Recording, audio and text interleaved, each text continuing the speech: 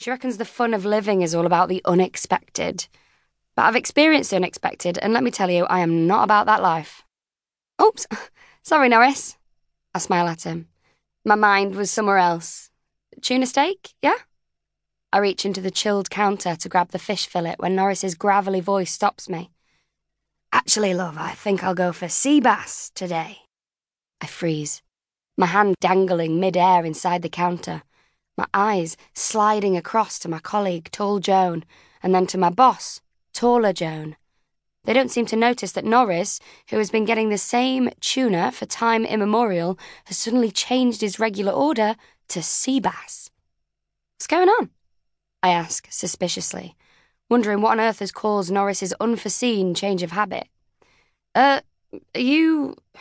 Is everything okay, Norris?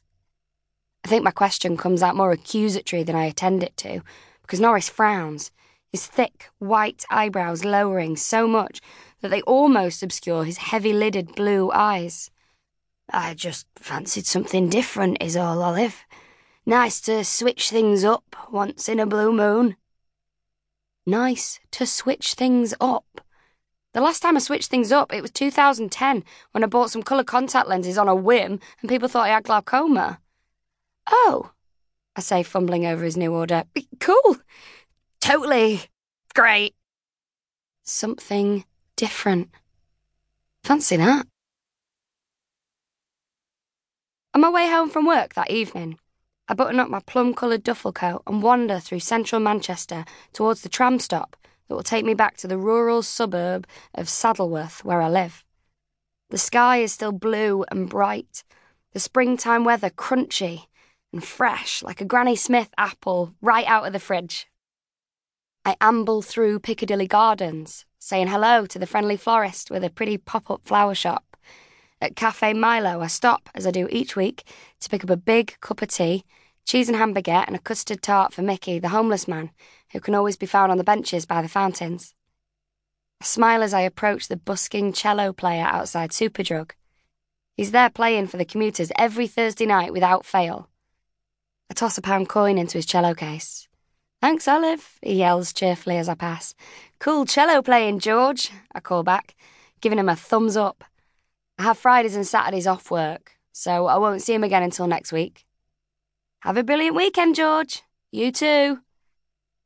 I'm about to reach the tram stop, but before I do, a smiley-faced woman jumps right in front of me and blocks my path.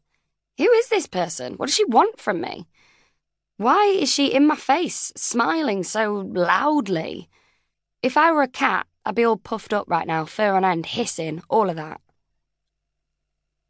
I'm not looking to invite Jesus into my life at the moment, I explain, concluding that a person so smiley can only be someone who's recently discovered the Lord and wants me to do the same. Good one, the girl says, handing me a paper flyer printed with the words, Secret Comedy.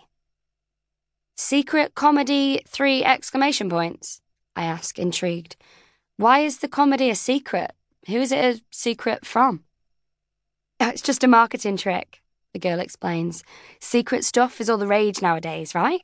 Secret bars and secret speakeasies, secret gardens, secret cinema, secret pot brownie in the bottom desk of your drawer at work for when your boss is talking about Excel macros and you wonder how long it'll be until your head pops off with boredom, you know. Oh. Anyway, it's a free improv comedy show we're putting on, and there's usually an open mic session afterwards if you're up for it. I feel a little frisson of interest somewhere deep in my stomach. But it's a Thursday night, and that's always Big Bang Theory night with Alex and Donna, who are obsessed with the Big Bang Theory. We have dinner, and then we watch it together as a family. They're expecting me to be there. And even if I wanted to go to this secret show, I really need a shower because, let's face it, odour seafood is not a good bouquet on anyone. Plus, I can hardly go to a comedy club on my own. That would just be strange.